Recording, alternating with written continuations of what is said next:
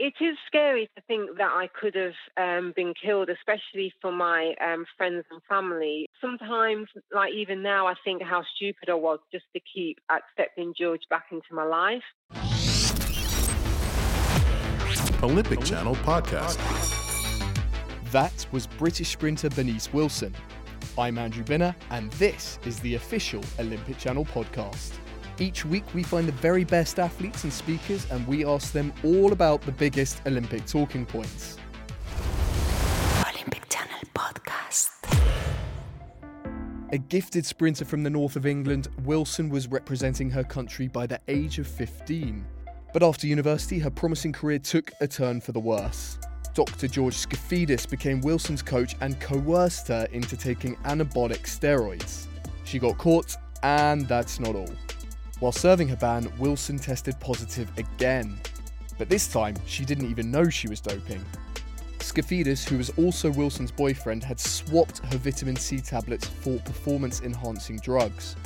But this time, Wilson quickly came clean to the authorities and severed all ties from Skafidis. 3 years on, she competes as a clean athlete and is helping to prevent other athletes from making the same mistakes. Our reporter Ashley Tulloch spoke to her over the phone. You're listening to the Olympic Channel podcast. I was introduced to George when I was actually training locally at the athletics club, and he was there just jogging around. And eventually we had a meeting, and he basically says that he would start to coach me if I was interested. So I met George in, I think it was 2007, and at the time I was 23. And then your relationship with him changed. How did that happen? We eventually got into a relationship as well. So we didn't just become coach and athlete, we were boyfriend and girlfriend. From then as well, I did feel that I could trust him at the time. My relationship with George changed. He became more possessive over me. At what point did you start discussing using performance-enhancing drugs? When we first started, he actually mentioned you're not going to get anywhere if you don't use them. I said no at this point because obviously I didn't want to.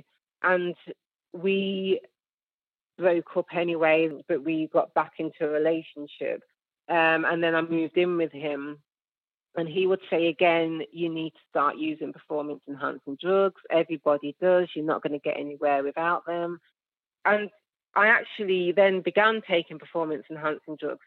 So I was thinking, okay, everybody's taking them. And it was a time when I thought that George was somebody that that everything that he said and he did was right. And I don't know why I thought that, but I began to feel like that. I think because I was feeling quite a bit on my own. Where I was living, I was in an area where I didn't know many people as well. That's when I started, I did start taking performance-enhancing drugs.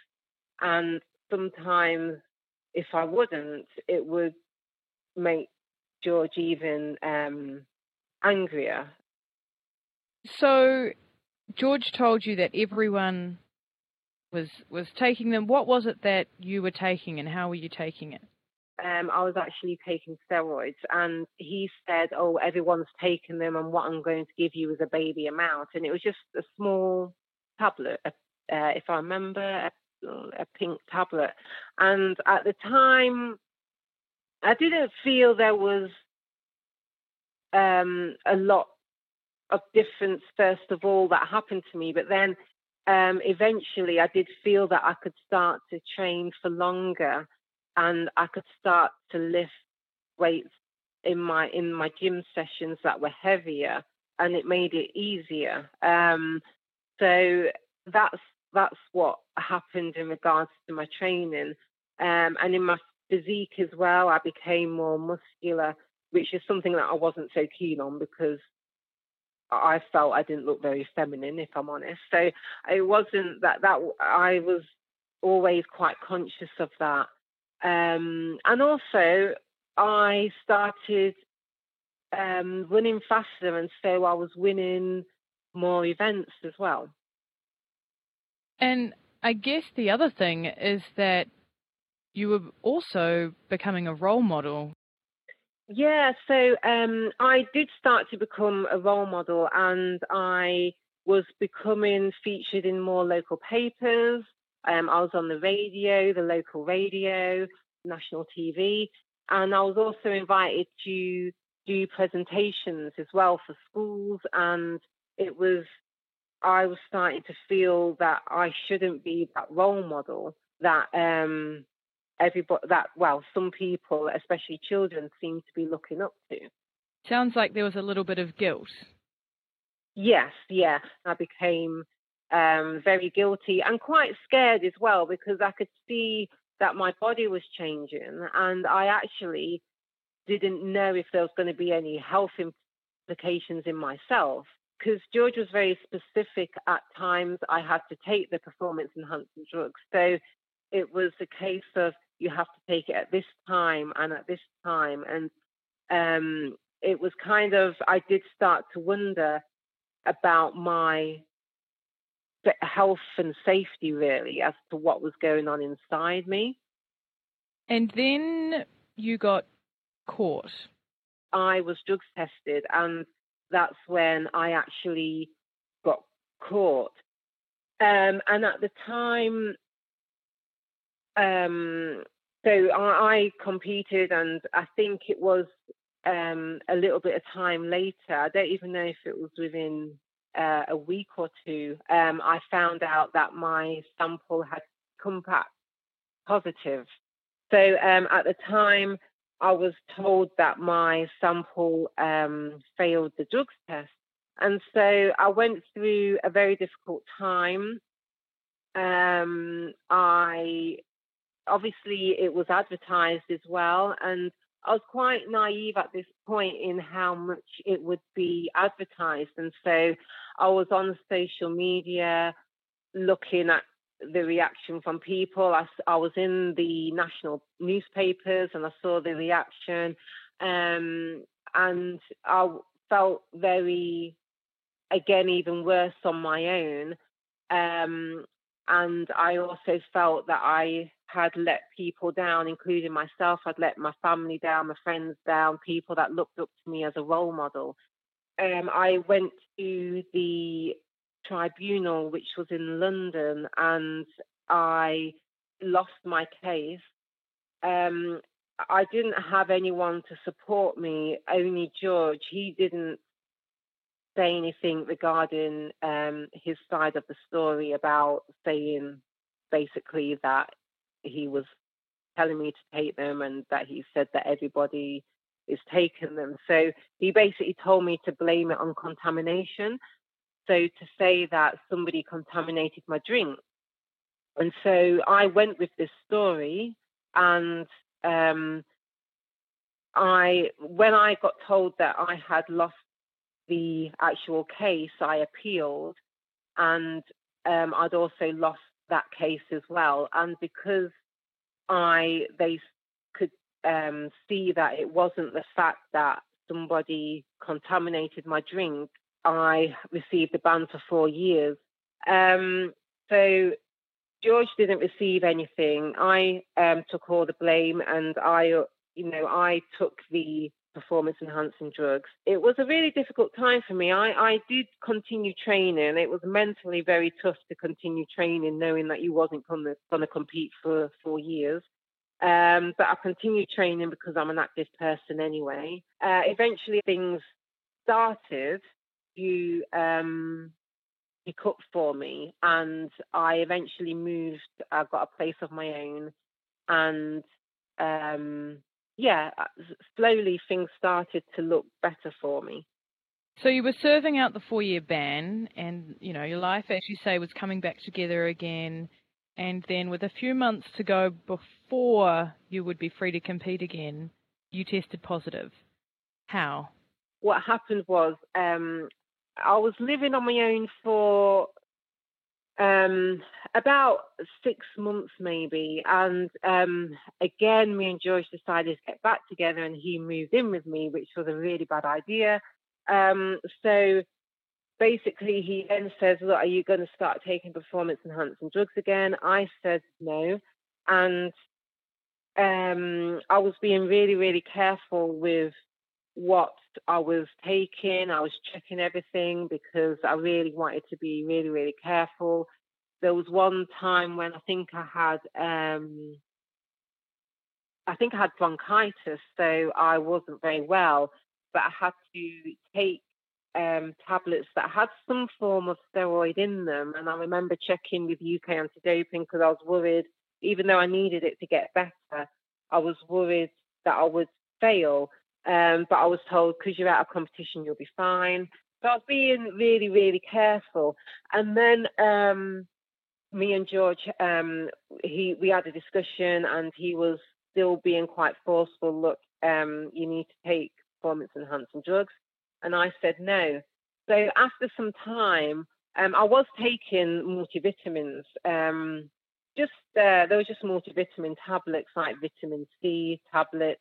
And I then tested positive, and I, at the time, didn't know I'd been tested positive.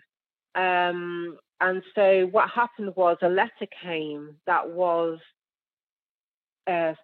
recorded delivery, so somebody had to basically sign for it. It was from UK Anti-Doping to say I tested positive.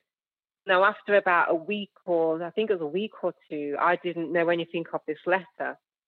And George, at the time, he had gone to Greece because I think he did some lecturing in Greece.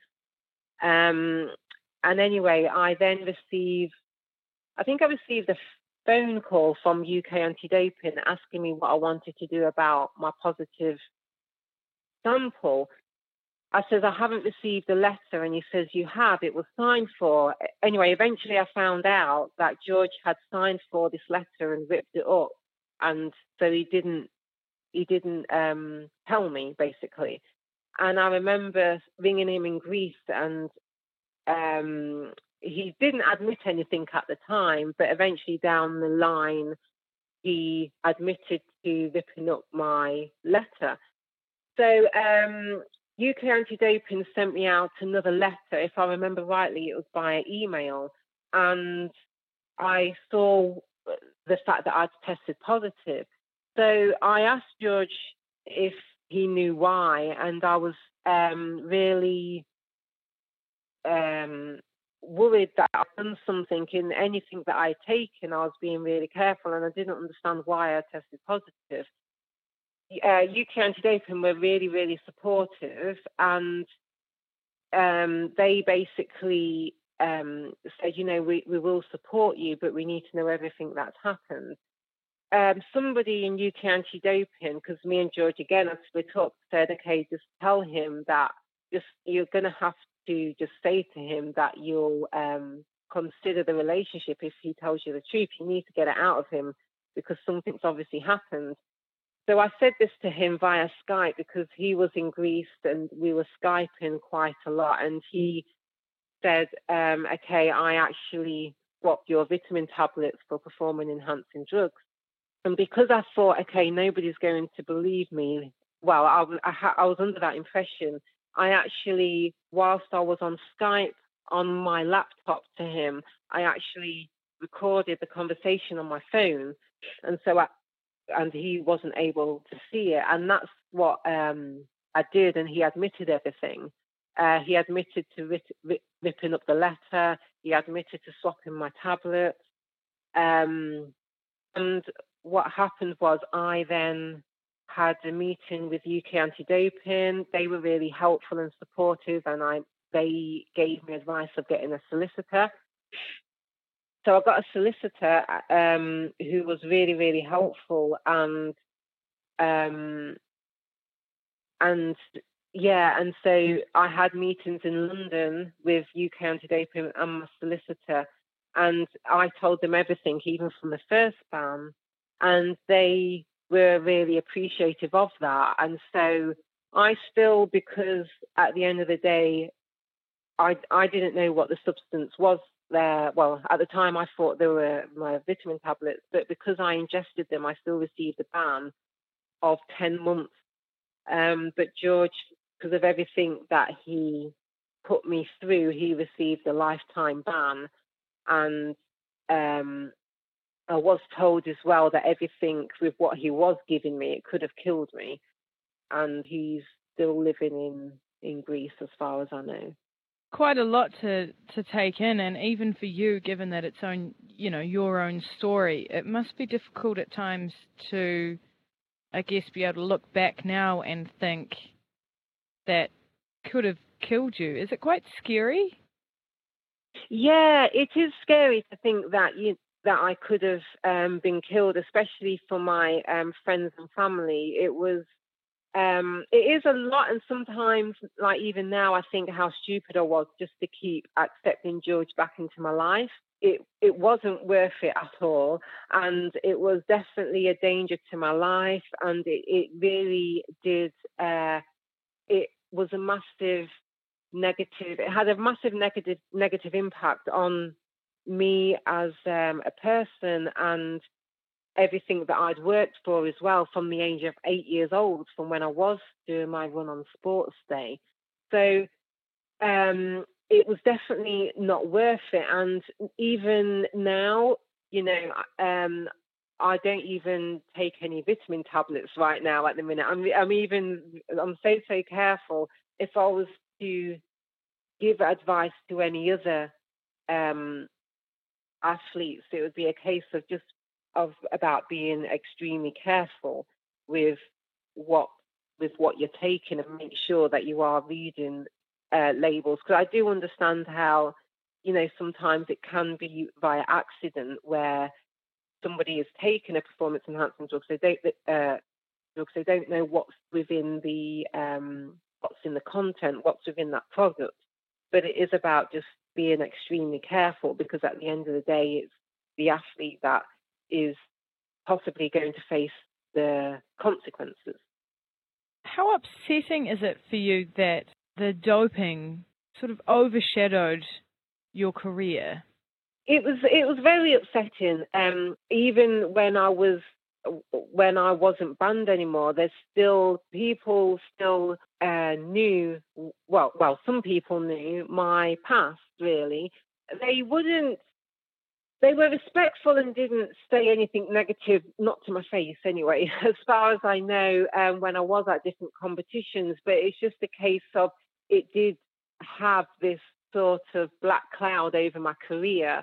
So there was nothing I could do about that, because at the end of the day, people have the right to think what they like. So some people were really, there was a lot of people really supportive.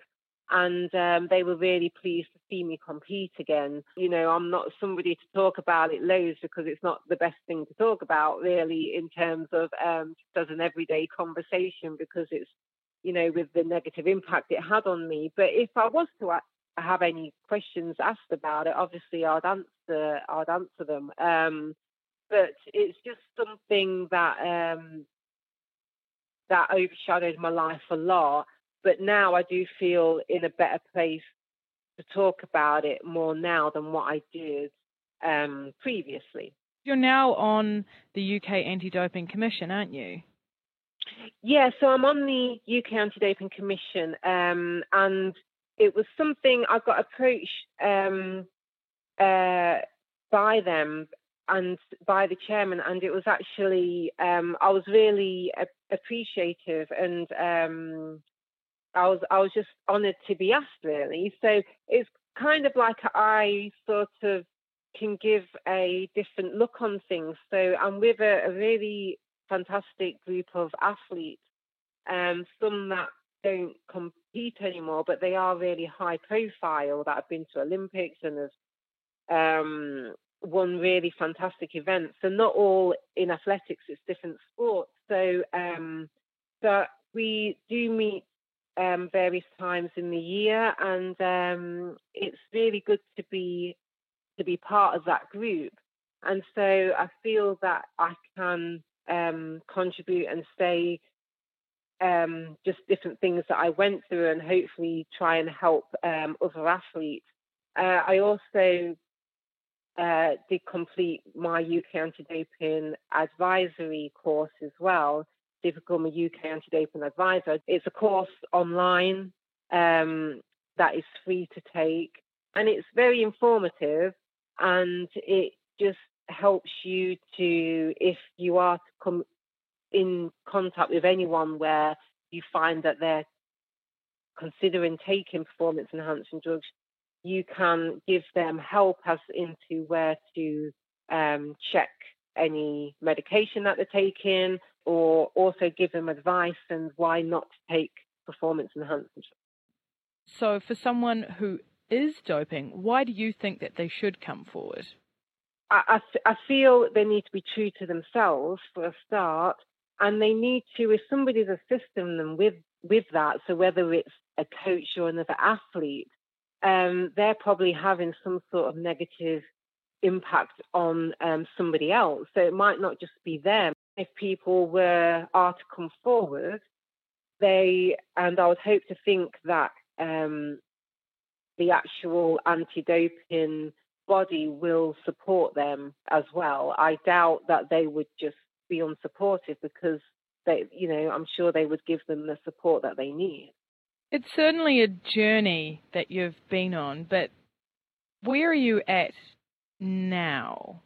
So I've been on a very big journey. So now I am still competing, but it will be my last year, possibly this year, come August.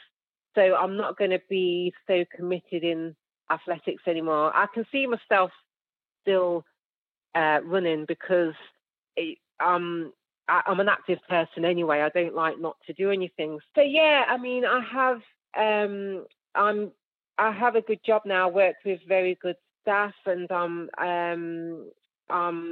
I work in a hospital. I'm really proud of where I've got to. I do feel that I can help in ways, whether it's interviews or any presentations, any talks. I do feel that with everything that I've been through, that I can hopefully put the message across of what I've been through, and for people not to go through what I went through. So what would your message be for someone who may be considering taking supplements to try and, enhance their performance? So for me, the message that I'd give to somebody that wants to enhance their performance, and they're considering taking something to enhance their performance, is basically not to.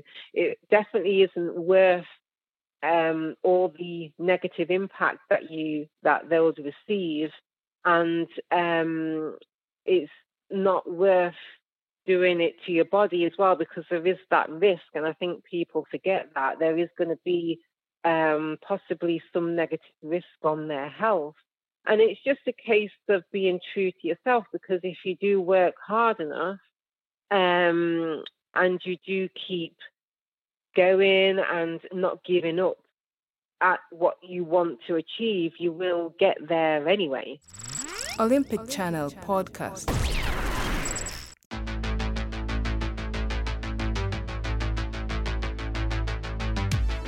Thank you to Bernice for sharing her fascinating story with us, and also to Ash for the interview.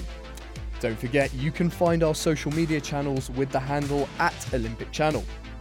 If you have any thoughts or opinions on the podcast, or perhaps just want to share your favourite Olympic anecdote, please do. We love to hear all your feedback.